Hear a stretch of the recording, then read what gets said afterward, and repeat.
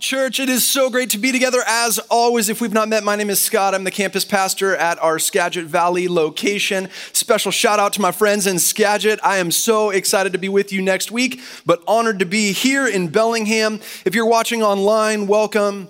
Any of our community sites, Belize, or right here in the room in Bellingham, it is always an honor to be with you. Before I get into sharing some thoughts that I'm really excited to share, I wanted to pause and reflect ever so briefly on the service last weekend. How many of you got to be a part of that? Yeah. One church, one location. Man, was it incredible to be together, one location, worshiping God together. Ron and Sarah did such a great job leading worship. Pastor Bob brought just an incredible message. And of course, baptism. Who ever gets tired of baptism? 11 in advance said they wanted to be baptized. 2 spontaneous in the moment said, I want to get dunked. I want to proclaim my love for Jesus. And man, I am so grateful. I am so grateful for God's faithfulness, for God's goodness, and for the way that God continues to work in and through Cornwall Church. So I just want to invite you to join me in praying a prayer of gratitude this morning before we get started. God, you are amazing, and we are so grateful for your goodness, for your faithfulness, for the ways that you are at work in and through Cornwall. The ways that people's lives are being changed because of your love, because of your goodness. I love you, and I pray these things in the name of Jesus Christ. And everyone said, Amen, amen. Hey, by the way, if you were not able to be there, if we do another event like that, please do everything in your power to get there because it was electric. It was incredibly special. Do you remember the first time that you had to say, I'm sorry? Or I forgive you? Think back. For you, it might have been not that long ago, depending on your age. For some of you, it might have been a little bit longer ago. For me, it was when I was around 8 to 10 years old. Certainly not the first time I needed to say I'm sorry, I'm sure, but it's the first time I remember. I was downstairs in the house that I grew up in with my sister, Laura, who's 2 years older than me. I don't remember what she was doing or saying, but man, she got to me. She got to me and I was like, I had enough. And I just pulled my fist back and I was like, yeah! And I hit her as hard as I could in the shoulder. But when I hit her, I felt the muscles split like the Red Sea before Moses and the bone that was on the backside. And immediately I was like, uh-oh. I immediately felt terrible about what I had just done. I knew that I had acted out in a way that was unacceptable and also would lead to me getting in trouble. My sister started crying. She ran upstairs. My mom said, Scott! And I was like, yes, be right there. And I ran upstairs and she said, you need to apologize right now for what you did to your sister. But to my mom's credit, she said to my sister, and Laura, you need to forgive, or you need to ask your brother to forgive you. You need to say you're sorry because he did not do this without you doing something to provoke him. And I was like, wise woman. But in that moment, there was a strain. There was a fracture in my relationship with my sister. I don't know if you've been there, but here's the thing. In those moments, you feel distance. You feel hurt. You feel frustration. You feel anger. And yet what we see is when we are willing to say those hard words, those 3 hard words, whether it's I am sorry or I forgive you, what was fractured can be made new. What was separate can be brought together. And my sister and I willingly said, I'm sorry and I forgive you. And our friendship was restored in a beautiful way. Forgiveness is powerful. Certainly we aren't the first siblings in the course of history that needed to say, I'm sorry. If you go back to the beginning of the Old Testament, the book of Genesis, we read of two brothers who some nasty stuff happens right away. Get a little bit further, and there are two other brothers. In Genesis 25 to 33, and I want to recount this story for you because it is both a tragic story, but an incredibly beautiful story in the end. It is a redemptive story in the end. This is the story of Jacob and Esau. So their parents, Isaac and Rebekah, want to have children. They are unable to have children. They pray, and God answers their prayer and gives them a double blessing, twins. Some of you know what that's like. It's like, oh, good heavens. God answers their prayer, gives them twins. Esau is the firstborn. Jacob is right on his heels. When Esau was born, what we see is that the Bible describes him as a red-haired Wookiee. Not literally, in case you're like, I don't remember reading that. But it literally says in Scripture that he was covered in thick red hair like a fur coat. Jacob is not described that way, which is why I would say they're likely to be fraternal twins. But what we see is as these two age, as they get older, as they grow up, they become more and more different. Esau is an outdoorsman. He's a hunter. Jacob is the predecessor to Gordon Ramsay. He loves the culinary arts and he cooks. And one day Esau comes back from a hunt and he was unsuccessful and he is famished, he is starving. And Jacob had just made a red stew that apparently smelled really good because Esau was like, give me some of that. And like a loving younger brother, he was like, of course. No, he wasn't. He was like, what will you give me for it? Right? Let's trade, let's barter. What are you going to give me for it? And Jacob says to his older brother, I'll trade you for your birthright. The birthright was the gift of the patriarch to the firstborn male. It was of incredible worth and responsibility because the value was such that the patriarch's responsibility is to provide and protect all of their family, their servants, and their flocks. Huge responsibility, but incredible value. And I don't know where Esau is in this moment. I don't know if he's just hunger dumb, if his prefrontal cortex is underdeveloped. I don't know what happened to him or if he was literally concerned that he was going to die, but he was like, okay. So he trades his birthright for a bowl of soup. He eats the soup and immediately following, what we see is that he resents Jacob and he resents his decision. A few years later, their dad Isaac is getting sick and he's not doing well. And he says, Esau, who is his favored son, will you go out, hunt, bring home a fresh animal, make the meal that you know I love? In essence, this is like a last meal kind of request. So Esau says, of course, Dad. He goes out and he starts the hunt. Well, Rebekah's favorite is Jacob. And so they plot together to get another animal more quickly, to prepare the meal and to bring it to Isaac and to deceive Isaac into giving Jacob the birthright, the blessing of the birthright. So Jacob does this, he brings an animal back, and because Jacob is different, again, in physical stature, in terms of interests, he puts on clothes that have been outside that have that real outdoorsman funk to them, and he actually gets animal skins and puts them on his forearm so that when his dad touches him, that he believes it's Esau. He goes in, he brings the meal to Esau, and Esau says, come close, let me touch you. Isaac says, come close, let me touch you. And he does, and he feels his forearms, and he's like, okay, this is Esau. And he's like, but that was quick, how'd you get here? And then Jacob deceives, his deceit goes to a deeper, darker level. He says, well, the Lord blessed me. He brings God in on his deceit. The Lord blessed me with an easy kill right away, so I was able to bring it to you quickly. Isaac unknowingly gives his blessing to Jacob. Jacob leaves, Esau comes home, prepares the meal, brings it into his dad, and his dad's like, I don't understand, what happened? I already gave the blessing of the birthright to you. And Esau says, not to me. And then he realizes he gave it to his tricky younger brother, Jacob. And Esau is enraged. He is absolutely beside himself. Genesis 27, verse 41, it says this: Esau held a grudge against Jacob because of the blessing his father had given him. He said to him, "The days of mourning for my father are near," meaning my father is going to die soon. I will mourn his death, and then I will kill my brother Jacob. I am going to kill my brother for what he has done to me. He has transgressed against me. What he did was absolutely wrong, and I will get my revenge.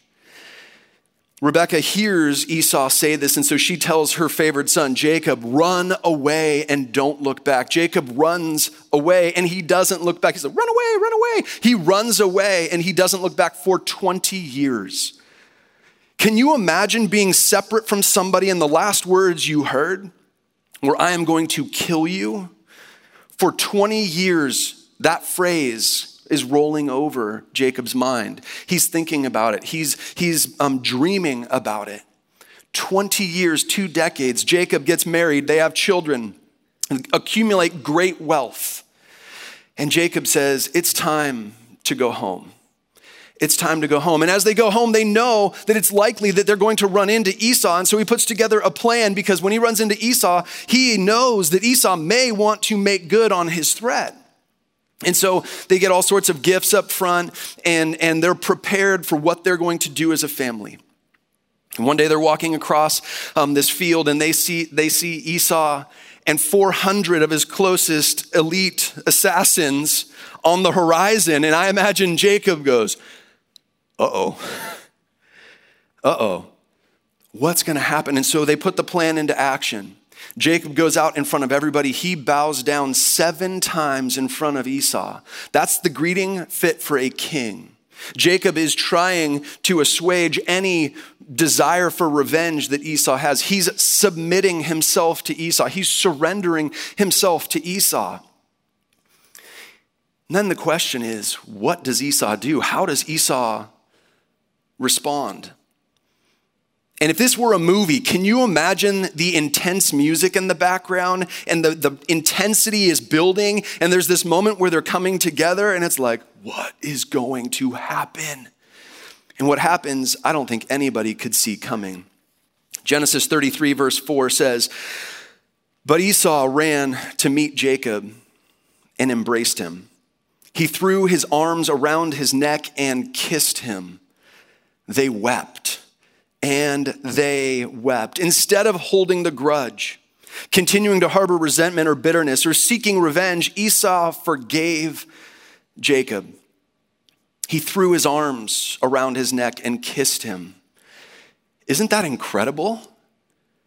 Absolutely powerful. And they wept. 20 years they were separate from one another as brothers. And in this moment, I believe they wept because there is a beautiful reunion, a beautiful coming back together, a beautiful healing that took place because of forgiveness.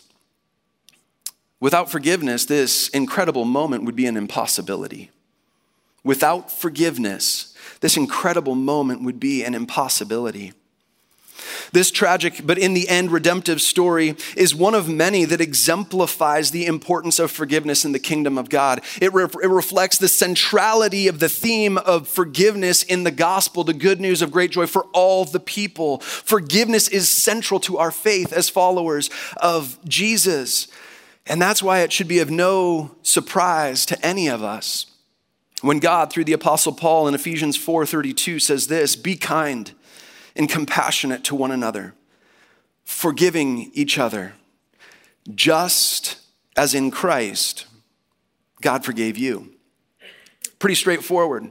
We are called to be kind, to be compassionate, to be sensitive, to be thoughtful of others, what they're thinking, what they're feeling, what they're experiencing. But then Paul is pointing out the obvious. You're living a life amongst other human beings, and none of you are perfect, which means it's only a matter of time before you are hurt. And in that moment, my call upon your life is to forgive just as Christ forgave you. To forgive is a God-given, Jesus-modeled command. It's a God-given, Jesus-modeled command. If we were to forgive just as Jesus did, we have to answer the question, how did Jesus forgive? And as I thought about that question, again and again, the same picture came to my mind, this perfect representation of God's forgiveness, of Jesus' forgiveness. And it's after Jesus was arrested and falsely convicted, and the order was given that he would be beaten, he'd be flogged, he'd be crucified, hung on the cross until he is dead. And Jesus is on the cross. He's hanging. He is in excruciating pain at the moment of greatest pain, physically but spiritually, because the sins of the world have been heaped on him. And so God the Father is withdrawing his presence. The first time and the only time that God the Father and the Son are separate, Jesus is experiencing this pinnacle of pain, and in that moment, he speaks. And in the audience that hears are the people who literally drove the stakes through his wrists and his ankles. In the audience are the people who said, yep, crucify him. And in the audience are his disciples. And what does he say? My judgment on them is perfect. I will not forgive you for this unrighteous act. No.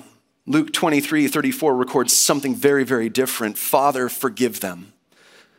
Father, forgive them, for they know not what they are doing. Father, forgive them. Can you imagine the shock? Seeing Jesus suffering, and yet in that moment, he responds with forgive them. Forgive them. So what does Jesus' forgiveness look like? I think this scene reveals to us a little bit more about Jesus' forgiveness. Jesus' forgiveness is loving. It's loving. His forgiveness is driven by a deep and ongoing love for every person who has ever lived or will ever live. Jesus willingly embraced the most painful consequence in order to perfectly demonstrate his love. His forgiveness is loving. His forgiveness is gracious. His forgiveness is gracious. Grace is unmerited favor, unearned kindness. Jesus' forgiveness of me and you is completely unearned. It is not deserved, and yet it is freely given. It is unearned, not deserved, and yet it is freely given. Jesus' forgiveness is sacrificial. He gave up everything in order to forgive. His forgiveness is complete. His forgiveness is complete. He's not hanging on to hurt. He's not saying, I'm forgiving you about 80% of the way for that sin that was so egregious. No. His forgiveness of our sin is complete. As far as the east is from the west, so far have I removed your transgressions from you. His forgiveness is complete. And the last thing I want to share is his forgiveness is relationship focused. God's greatest desire is for every person to have a restored relationship with him through the resurrection of Jesus Christ.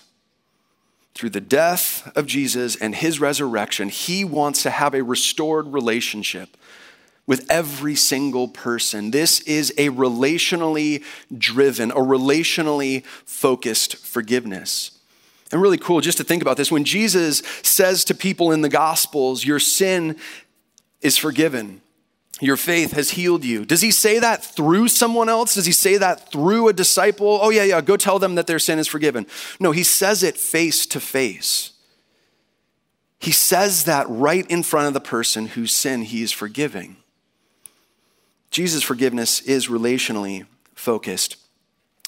To forgive just as Jesus forgave is an incredibly high call. It's an incredibly high command. It's one that's so difficult for you and I to obey. And if we are going to do that, it requires that we follow the example of Jesus in regards to denying himself. He denied himself of his heavenly rights as God in the flesh. And yet, if we are to forgive as he forgave, we need to deny ourselves of our fleshly rights. Our flesh has been corrupted by sin in this world. Our flesh has its desire to justify ourselves, to do what we think is best, to say, well, that's not fair. They don't deserve it. They didn't earn it, whatever it may be. And in order to forgive just as Jesus forgave, we must choose to deny our fleshly rights. We must choose to deny our fleshly rights. Now, let me just pause and say this. This is not an easy call, and I am not trying to oversimplify this, because when we need to forgive, it means that somebody else has done something incredibly hurtful to us. Whether in a simple way or a difficult, complex way, over the years way, I don't know what hurts, what burdens, what scars you bear. But what I am not trying to do is to oversimplify a complex issue. And yet in the midst of that reality, the truth is this is our hurt. And regardless of our hurt and how deep and personal and painful it is, the call remains constant. And that is to forgive just as Jesus forgave. So why? Why should we forgive just as Jesus forgave? I've already said this. I'm going to repeat it because it's essential. Forgiveness is a God-given, Jesus-modeled command. Forgiveness is a God-given, Jesus-modeled command. That means it's not when we feel like it. It's not when we think the person deserves it or they've earned it or we think they're actually truly sorry. It's a God-given, Jesus-modeled command. Which basically, to put it differently, why? Is obedience to the example of Christ. Secondly, it leads to a more abundant life. It leads to a more abundant life. Years ago, a friend of mine, Chris Kaiser, invited me to go to Beyond Malibu, which is a young life camp up in Canada, and it's a backpacking expedition. And I was on a team of 11 guys plus 2 guides, so 13 of us all together. And so we went up into the woods. And on day 2, we were already above the tree line. We were above the tree line for 4 days. An inconvenient truth that I learned on this trip is when you're above the tree line and it's wet, you have to pack out your waist. Did I mention 13 guys, 4 days above the tree line? Oh, it was wet every day. I'll just say this, it involved a paper towel, making a burrito and putting it in a bag that we called the Biff bag. It was yellow, it was waterproof, it was not airtight. And then we took turns carrying the Biff bag. On the last day, it was my turn, so I took 13 guys, 4 days down the hill with me, and it was the last day, so it was descent. Every time I would step forward, the bag would swing and hit me. It would swing and hit me. It would swing and hit me. And some of you see where this is going. It was uncomfortable. It was a burden. It wrecked my stability. It was just unpleasant. And every time it swung and it hit, it was not airtight, which meant there was a very wretched fragrance that enveloped me most of the way down the hill. It was not awesome. It was gross. And some of you are like, ew. Yep. That sums it up. Ew. Now, why do I tell you that? Great question, right? Well, I tell you that because I think when we say yes to Jesus' call to forgive just as he did, we experience what I experienced at the end of that day. At the end of that day, I got to take off my pack. I got to take off the Biff bag. And I'm here to tell you, my response was freedom, like, oh yes. It was freedom, it was peace, and it was certainly joyful. When we choose to forgive, just as Christ forgave, we experience a deep freedom. We experience peace like no other, and there is a joy. But when we refuse to forgive, we are choosing to carry that pack with the Biff bag on it every day wherever we go. It is uncomfortable. It is exhausting. It affects the way that we feel. It affects the way that we interact with others. It affects the way we interact with God. And Jesus' command is put it down. Forgive just as I have forgiven you. Forgive just as I have forgiven you.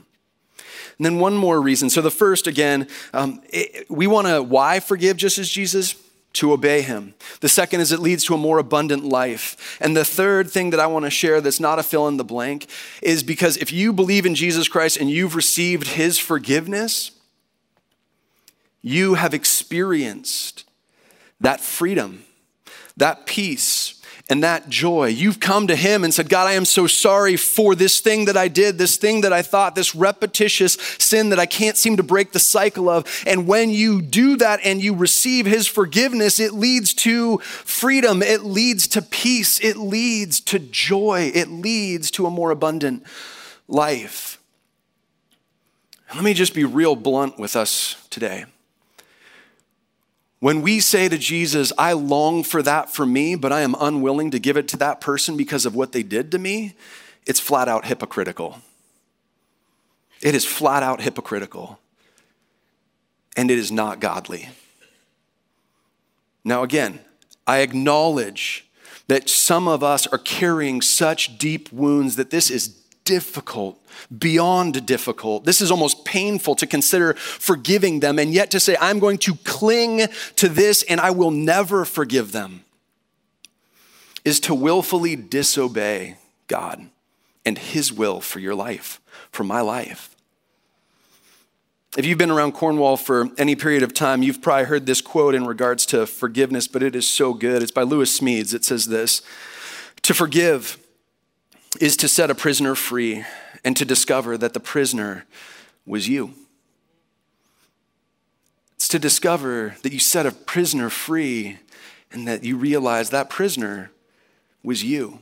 We sometimes think, I'm not going to forgive them. I'm going to punish them for what they did. I'm not going to let them go. The impact is far greater on you than it is on them. And so Jesus' command is that we would choose to forgive. So let's get practical. How do we do this? The first thing that we do is we seek and receive God's sacrificial forgiveness. We seek and receive God's sacrificial forgiveness. This is praying Psalm 139, verse 23, 24. Search me and know me. See if there's any ungodly way in me. God, show me what I am guilty of so that I can bring it to you and ask you to forgive me for it. That we would seek God's forgiveness. King David in Psalm 51, after he committed adultery with Bathsheba, says this: be gracious to me, O God, according to your loving kindness, according to the greatness of your compassion, blot out my transgressions, wash me thoroughly from my iniquity and cleanse me from my sin. King David goes to the throne of God and says, meet me and forgive me. I am so sorry for what I have done. I'm so sorry for what I've done, and then receive his forgiveness. I think many of us can conceptually receive his forgiveness, but we don't actually feel totally separated or that the debt is totally paid for. It's like, okay, that's awesome. God forgives me cerebrally, but we don't receive it on a heart level. And let me just invite you to remind yourself of truth. I mentioned Psalm 103 before. Psalm 103 verse 12, as far as the east is from the west, so far has he removed our transgressions from us. 1 John 1:9, if we confess our sins, he is faithful and just and will forgive us our sins and purify us from all unrighteousness. You are forgiven. If you go to Jesus, you are completely forgiven. Receive his forgiveness. The second thing is that if you want to forgive, by the way, we cannot forgive others unless we have been forgiven by God. And secondly, we cannot forgive others unless we forgive ourselves. Unless we forgive ourselves. I want to say something that is obvious on the surface, but I don't know that it's ultimately obvious to the depth of our hearts. You are not perfect. Right? You are not perfect. I am not perfect. And yet sometimes the standard that I hold myself to feels even greater than the standard God holds me to. And so I'm like, that's awesome, God, you forgave me, but I am not going to let go. I did that thing again. I feel terrible about myself. I'm not going to. Let me just say this. God loves you. And it has nothing to do with your performance. It has nothing to do with your perfection because you are not perfect. So do not expect yourself to be perfect. And unless you think I'm preaching at you, I am preaching at myself right now, because I have a tendency to be like, Scott, you done messed up again. And I hang it over myself again and again, and I hold on to that. We need to let go, because unless we are willing to forgive ourselves, to show ourselves grace, we will not be able to forgive other people. The third thing is that we would forgive others readily and frequently. That we would forgive others readily and frequently. What I mean by this is, as soon as you become aware that somebody says something or does something to you that is hurtful, that you respond to with feeling bad about yourself or anger or defensiveness, you have just been offended. And as soon as you realize that you are offended, instead of entertaining like harsh thoughts about them for what they've done to you, may we readily say, God, I forgive them for what they just did, for what they just said. I want to release them, and I want to invite your blessing upon them. That we would readily do that we wouldn't even give space for our hearts to be hardened, because we want them to get what they deserve. Scripture says in Ephesians 4, verse 26 and 7, in your anger, do not sin. Do not let the sun go down while you are still angry, and do not give the devil a foothold. When we entertain bitterness, resentment, rage, anger, when we entertain wanting revenge on that person, Satan wants to move in and harden our heart. He is battling for our heart and mind, and when we refuse to forgive, we are inviting that. We are opening ourselves up to his attack. But when we say, God, that hurt, that was awful. I took that personally, but Lord, I forgive them. I forgive them. It's our offensive attack against Satan. It is saying, God, I want to forgive just as you forgave. Is it easy? No. But I want to walk in obedience, because I do not want to give the enemy a foothold. And that we would forgive frequently. And what I mean by that is, as frequently as we are offended, as we are hurt, that we would as frequently forgive them. It could be a silent prayer just to yourself. It could be a conversation that you go to and you talk to that person. And you say, what you just did, what you just said was hurtful to me, but I want you to know I forgive you. Is this easy? No. Is it life-giving? Absolutely. Absolutely, because we walk in the way of Jesus. Now, how frequently do we do this? Well, a guy came to Jesus and said, should I forgive him 7 times? And Jesus' response was, no, not 7, either 77 times or 70 times 7 times, depending on the translation. And the point is the same, regardless of translation, and that is there should be no end to your forgiveness of them. Now, in case you're like, say what? Would you want God's forgiveness of you to be limited? I don't. I definitely don't. Because even if it's 70 times 7, 490, I'm going to get there easily within a year. I'm not glorifying sin. I'm just acknowledging I am far from perfect. And I do not want God's grace and forgiveness to be limited to 1 year of my life. I need it for every year of my life. And similarly, we are called to readily and frequently forgive people who offend us, who sin against us, who hurt us. Now, with that said, healthy boundaries may be necessary in your situation. Somebody may be coming up, a relationship may be coming to mind right now. And what I am not saying is that you need to continue to subject yourself to an abusive situation, whether it be at work, at home, in a friendship, in a dating relationship. Like, there needs to be boundaries that you put up where you may say, I'm limiting my conversation with this person. I'm limiting my time spent with this person, but you willingly set up a boundary. You wisely set up a healthy boundary to say, I will not continue to subject myself because I have talked to them, I have forgiven them, and they continue to mistreat me. They continue to repeat the sins against me, and I am not willing to continue just to subject myself to that. And even in those moments, the call for you, for me, to forgive remains. It remains. Why?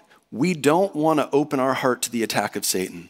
We want to walk in the ways of Jesus Christ because he is the way, the truth, and the life. Okay, and the last thing is this, that we would pray often for you and for them. That we would pray often for you and for them. Now, why would I need to pray for myself? Because forgiving is really hard. It's really hard. I've learned that in this last year. It is really hard. And so prayer can be something as simple as, I'm going to use the name Sam. That does not reflect a real person in my life, but Sam does or says something to me that is hurtful. And my prayer may be simply, God, Sam did this, and man, it embarrassed me. It made me feel insignificant. It made me question my worth. And so God, I want to forgive him. And I need your help to forgive him. I need you to clean my heart and my mind of any residual bitterness or resentment that dwells within me. God, would you search me and know me? Would you clean out my heart? Because I don't want any of that darkness remaining. And I need to do this in an ongoing way. God, would you give me the strength and the courage to love Sam even though he hurt me? Would you give me the courage and strength and the knowledge and wisdom to know if I need to have this conversation with Sam? And if so, God, would you help me have it graciously, but firmly? So we could pray something along those lines, but then we're praying for this person. Lord, would you continue the good work in Sam's life that you started long ago? You know the plans you have for him. And I want you to continue to grow and develop him into a man after your own heart. If he doesn't know you, would you help him to see that you are real, that you are involved, and that you love him, and that your grace is sufficient and you forgive him? And if there's any woundedness that Sam is acting out of, would you help him see it so that he can pursue healing for it? God, please bless Sam. Now, as we pray for ourselves, we're inviting God to move in us in a powerful way. We need that support in order to forgive the way Jesus is calling us to forgive. But we also, as we pray for Sam, not only are we inviting God to do something in him that we can't, but it also helps keep our hearts soft towards Sam because it's the reminder that God loves him despite his shortcomings, just as God loves me despite the way I hurt others unintentionally. Right? That we would pray for you, for us, for ourselves, and for the person who has hurt us. Now, I want to speak to a very specific audience just for a moment. Some of you have gotten to a place where you've experienced such hurt, such trauma, that you may have said, I will never forgive them. What they did was too dark, too evil, too painful. I will never forgive them. And know that what I'm about to share is with a heart of empathy and love. I don't know the circumstances, but I'm sure that what you experienced really was awful. And in the midst of that, going back to Smead's quote, when we refuse to give forgiveness, when we refuse to forgive that person, we are enslaving ourselves. And healing cannot be completed when we are unwilling to forgive. And I believe that even in the midst of that deep hurt that you carry with you, that God wants to meet you there and lead you to a place where you can say, I forgive them. And maybe that's not to their face. Maybe that's simply between you and God because you're thinking, there's no way I want to interact with that person again. But to carry unforgiveness with you is to carry that pain, to carry death, to carry hardship. God says, I have put before you life and death. Now choose life. We find life when we walk in the way of Jesus, death when we don't. And so perhaps if you're in a place where you've said that and you are still carrying that bag of unforgiveness, perhaps your first step is simply to enter into a prayer conversation with God where prayerfully you would say, God, this is where I am. I don't know how I could possibly forgive this person because what they did was unthinkable. And yet, Lord, I see that your call on my life, your command from my life is to forgive them. And I have no clue how to get from here to here. This seems impassable.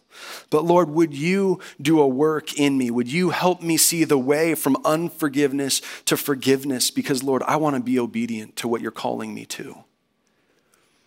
And if you're in that place, it may mean that you have a conversation with a pastor or a Christian counselor that can help meet you and unpack what's going on there and the hurt that's there and the way to get from here to forgiveness. But my prayer is that you would willingly do that. I want to strongly encourage you to pursue that, because I truly believe that there is a greater impact on your life than you are aware of, on your relationship with God, on your relationship with yourself and with others, and not just that individual, but everyone else that you interact with. The impact is far greater. So God calls us to forgive just as Jesus forgave. And when we do, it leads to freedom. It leads to peace. And it leads to joy, a deep joy. So my encouragement for us, my challenge for us is to ask the question, who do I need to forgive just like Jesus? Who do I need to forgive just like Jesus? Is it someone in my family, someone I work with, someone at school, a teacher, a professor? Is it someone I work with? Is it a boss? Is it a neighbor? Is it a stranger? Who is it that I need to forgive just like Jesus? And would you invite God to meet you in that and help you understand what that next step looks like for you? Because again, freedom and peace and joy await. When we forgive just as Jesus did, we show a compelling picture of the kingdom of God. We are an example of what the gospel is all about. The center of the gospel is forgiveness. And when we willingly forgive someone who is unworthy, undeserving of our forgiveness, because that's how we've received forgiveness, we are effectively reflecting the gospel, the good news of great joy for all the people. For all the people. May we forgive just as Jesus forgave. Let me pray for us. God, you are so great. Would you meet every one of my brothers and sisters where they are and what they're experiencing? Would you continue to help them see what their next step is, Lord? Would you give them the courage to take it, the strength? Would they just continue to depend on you?